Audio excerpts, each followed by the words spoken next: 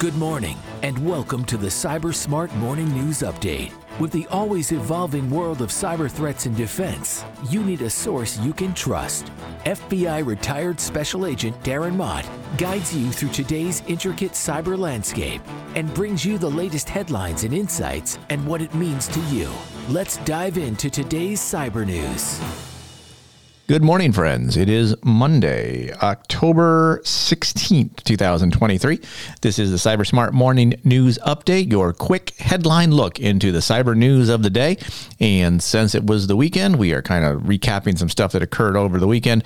Needless to say, the cybercrime problem did not solve itself over the weekend, and I have probably more articles than I'm really going to be able to get to. So some of these I'm just going to kind of quickly discuss the headline and kind of what the article means. You can go take a look at it later if you are so inclined. As always, all articles mentioned in this podcast are listed for you in the show notes, and I want to thank those who continue to download and support the podcast. You can do so by subscribing, leaving a review on any of your podcast channels that you're downloading the podcast from. For folks on LinkedIn, I am posting a video of it's audio, but it's MP4 video kind of thing with just the audio playing on LinkedIn for those who don't subscribe and stuff like that. So it's easy to find, easy to listen to. And as always, thoughts and comments and suggestions are welcome. But because I have so many articles here, I want to get right into it. The first one is from cyberscoop.com. This is Christian Vasquez reporting. The EPA calls off cyber regulations for the water sector. I found this one particularly interesting simply because the Biden administration has tried to do all sorts of executive orders and stuff regarding cybersecurity to secure U.S. critical infrastructure, of which the water sector is one. Well, this particular announcement is a major blow to the Biden administration's effort to improve the cybersecurity of U.S. critical infrastructure. And I'll quickly wing through this real quick, but in a major blow to the Biden administration's effort to improve the cybersecurity defenses of critical infrastructure, the Environmental Protection Agency will no longer require cybersecurity audits of U.S. water utilities through sanitary surveys, which is kind of crazy, but okay. In a letter to state drinking water administrators on Thursday, this is last week, the EPA said litigation from Republican states and trade associations, which raised questions about the long-term legal viability of the initiative to regulate the cybersecurity of water utilities, drove the decision to rescind the March memorandum implementing the rule. So this is interesting simply because this is probably the first shot into the Biden administration's efforts to add cybersecurity regulations and stuff to critical infrastructure entities. I mean, beyond just water, you have oil and gas, electrical, communications, all that kind of stuff, banking, financial, and so on. So if this one, simply because of some litigation, says, okay, we're not going to require these audits, that is actually a bad thing, because without a stick, no one is going to do the right thing, right? Sure, you can offer it, but there's no carrots being offered either. So there's no stick, there's no carrot, which means no one's going to do anything. It's the same problem you have in DoD with the CMMC, the Cybersecurity Maturity Model Certification, which has yet to be implemented. It was supposed to be implemented in 2020. It's now 2023. It's going through revisions. People will still say it's coming. Maybe it is. That'd be great. But obviously, until you require mandates on these things, they're not going to do what they need to do with this. So this says, in addition to the article, the withdrawal of the rule does not bode well for future efforts to harmonize regulations among the existing 16 critical infrastructure sectors. You think?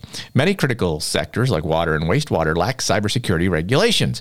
Using a voluntary approach to regulate cybersecurity industries was described in the National Cybersecurity Strategy as resulting in inadequate and inconsistent outcomes. It's not just water, it's all across the entity. So we're still having this problem.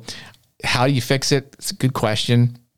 I think, at least like for companies that are involved in the private sector, I talked to a guy and he said, if you offer tax rebates and stuff like that to people who did the right thing, you'd get more. That would be a good carrot that would get people to do stuff. But this is, again, it's going to be a continuing problem we see going forward with federally regulated cybersecurity mandates. So it is what it is. BeliefComputer.com, Bill Tolis reporting Steam enforces SMS verification to curb malware-ridden updates. Valve has announced implementing additional security measures for developers publishing games on Steam, including SMS-based confirmation codes. This is to deal with a recent outbreak of malicious updates pushing malware from compromised publisher accounts. And here's the first problem. It's 2023, people. This should have been enforced long ago. So if you're a gamer and you like Steam, you're going to have this SMS-based requirement, which should have had all the kind. And I'm only bringing this up simply because this is just ridiculous that up to this point in time, they didn't require these kind of codes. But okay, that's good. At least they're learning, they're moving forward. Also from Bleeping Computer, Bill told us again, Women Political Leaders Summit targeted in Rom-Com malware phishing. I just like the headline of this one, honestly. But a new lightweight variant of the Rom-Com backdoor was deployed against participants of the Women Political Leaders Summit in Brussels, a summit focusing on gender equality and women in politics. The campaign used a fake website mimicking the official WPL portal to bait people seeking to attend or simply interested in the summit. The new variant warns that its operators, tracked by the firm as Void Rebisu, has been using a stealthier backdoor with a new TLS enforcement technique in the command and control communications to make discovery harder. Also, the latest attack cements the group's shift from opportunistic ransomware attacks previously attributed to a Cuban ransomware affiliate to high-level cyber espionage campaign involving the exploitation of zero-day vulnerabilities. So this is likely a state-sponsored attack if they're looking for political leaders, because obviously they want to compromise them, get information to steal stuff, things like that. So certainly there's more on this article if you want to see more about this particular malware. But I just kind of note that just to kind of show that nothing's changing, right? If you are a political leader, if you are an important person, you're a CIO, understand you are being targeted by cyber actors from all over the place. Understand the threats targeting you and assess your risk. From Wired, this is kind of a security news this week overview. This was by, who writes this? Andy Greenberg and Lily Hay Newman. And the part I'm noting here goes along with our previous article. Vietnam used Predator spyware to target U.S. Congress. Predator is like Pegasus, is one of these spyware apps that a couple companies have created that have been in the news because of misuse. But anyway, notorious high-end commercial spyware like Pegasus and Predator has been used over the past decade to target human rights activists, protesters, and journalists. But a foreign nation using it to target the smartphones of U.S. members of Congress represents a rare and brazen new appearance of those notorious tools. Now, likely, this has already been going on. They're just getting wise to it. So on Monday, the Washington Post, along with a consortium of more than a dozen international media outlets, revealed that the Vietnamese government used the Predator spyware distributed by the surveillance firms Cytrox and Alexa to target at least 4 members of Congress, Representatives Michael McCaul and Senators Chris Murphy, John Hoeven, and Gary Peters, as well as Asia-focused experts at U.S. think tanks and several journalists that included CNN's lead national security reporter Jim Sciutto. So this is obviously a espionage type of campaign used in Vietnam doing it. Now, there may be a relation here at some point in some way to the Chinese government as well. That would be more likely. That's the case. I'm sure there's no evidence of that yet. That's going to be targeted or noted. But this whole article has a whole bunch of different information. So this is from Wired. But I just kind of, again, show that, if you are an important person, people are targeting you, both criminals and nation state actors. This article is not going to be a big surprise. I predicted it when I first reported on this particular vulnerability, but this is from SC Media or scmagazine.com. Steve Zurer reporting WS_FTP servers targeted in ransomware attacks. No kidding. When we first noted that WSFTP, which is owned or created by the same company that created MoveIt, that it was ultimately going to be exploited. And yes, here we are now seeing this. Security teams have been advised that a maximum severity vulnerability in unpatched WSFTP servers from Progress Software have been targeted in ransomware attacks. So again, as predicted, vulnerabilities are going to be used by bad guys to target vulnerable machines. We saw all of the issues. Oops, sorry, my phone is going off. Sorry about that. We have seen this issue with MoveIt. We are now going to see it with WSFTP. Progress is in a heap of trouble with all of this stuff. Now, they do have patches, so if you're using it, update it quickly, sooner rather than later.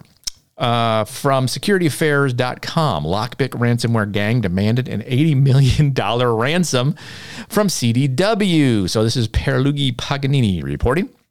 The Lockpick ransomware gang claims to have hacked the technology services giant CDW and threatens to leak the stolen data. And to call CDW a technology services giant is underscoring how big they really are. So CDW announced it has launched an investigation into claims made by the Lockpick ransomware gang that added the company to its list of victims on its leak site. Now, to call it a claim is something else because you either know you hacked or you don't.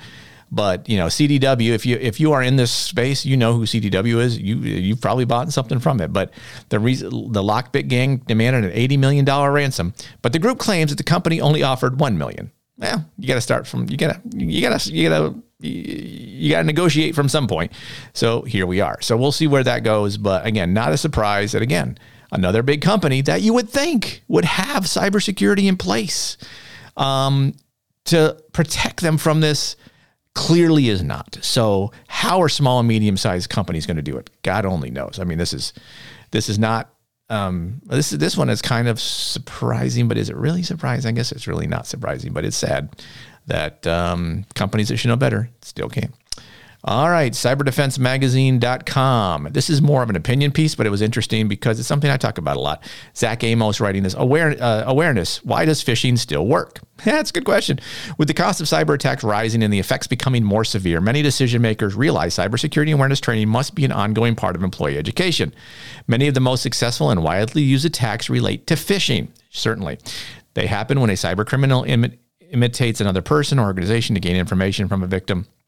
However, these attacks still happen, even as workers sit through hours of training and go through realistic phishing simulations. Are they really realistic? Yeah, who knows, but let's go with it. So why is this the case? So he's got a couple reasons why. One, cybersecurity training programs are not sufficiently effective. Yeah, no kidding. Two, many workers juggle numerous responsibilities. Certainly, not surprising there. More employees use personal devices for work. That's a big problem. If you're a company, you can...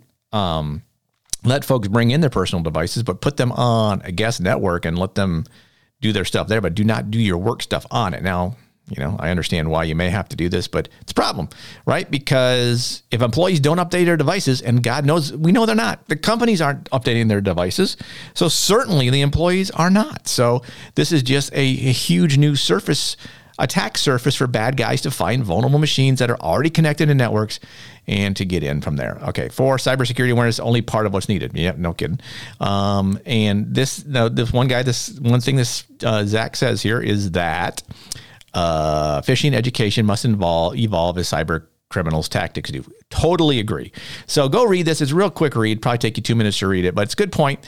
So if you are in cybersecurity and trying to prove to your bosses that you need to work on training and stuff like that, this is a good backup for what you're trying to say. And last point here, our last article from cybernews.com. This is Justinus Van Leviskis. I'm sorry, I have no idea how to pronounce his last name, so you can go see it, pronounce it yourself. Facebook copyright scam intensifies, users left stranded. And I only mention this because my in-laws were here for the weekend, and a friend of my mother-in-law had her Facebook account overtaken. I assume this is probably because of this.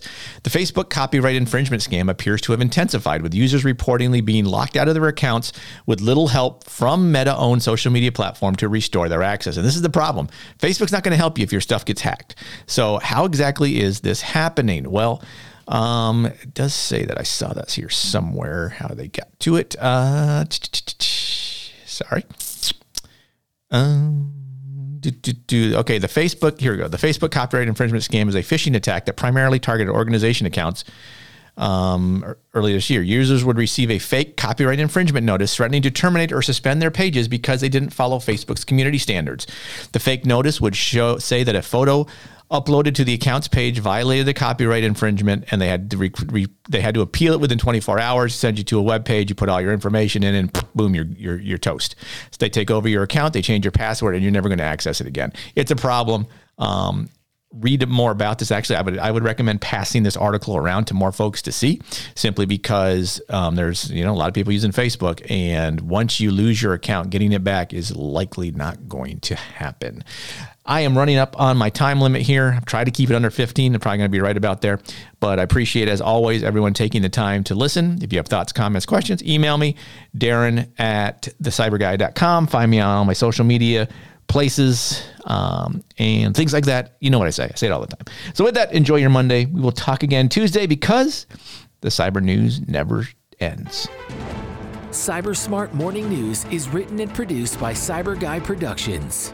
Feel free to email thoughts, comments, or suggestions to Darren@thecyberguy.com, or follow Darren on LinkedIn at linkedin.com/in/DarrettMott. Thanks for listening.